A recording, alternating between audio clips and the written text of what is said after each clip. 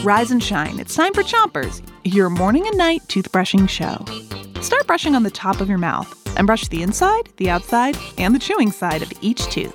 3, 2, 1, brush. It's Inventors Week, and today we've got some riddles to puzzle your brain. Here's your first one.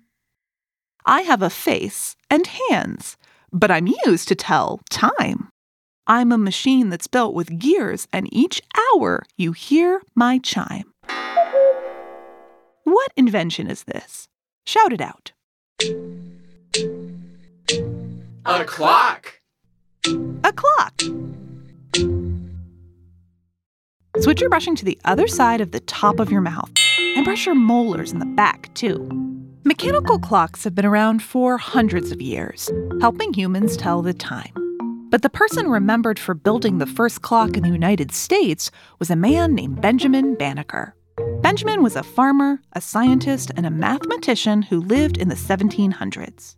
He not only built America's first chiming clock, he also helped design the nation's capital, Washington, D.C. Switch your brushing to the bottom of your mouth and brush your front teeth, too. Here's your next riddle.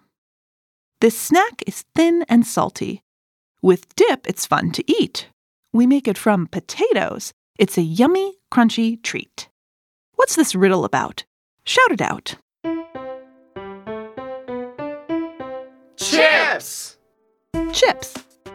Switch your brushing to the other side of the bottom of your mouth and make little circles with your brush around each tooth. Potato chips are a delicious snack. The story goes that they were invented by Chef George Crumb by accident.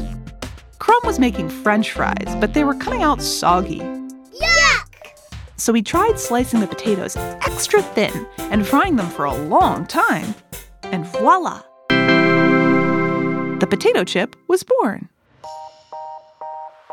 That's it for Chompers today, but we'll be back tonight with more riddles. Until then, 3, 2, 1, spit! Chompers is a production of Gimlet Media.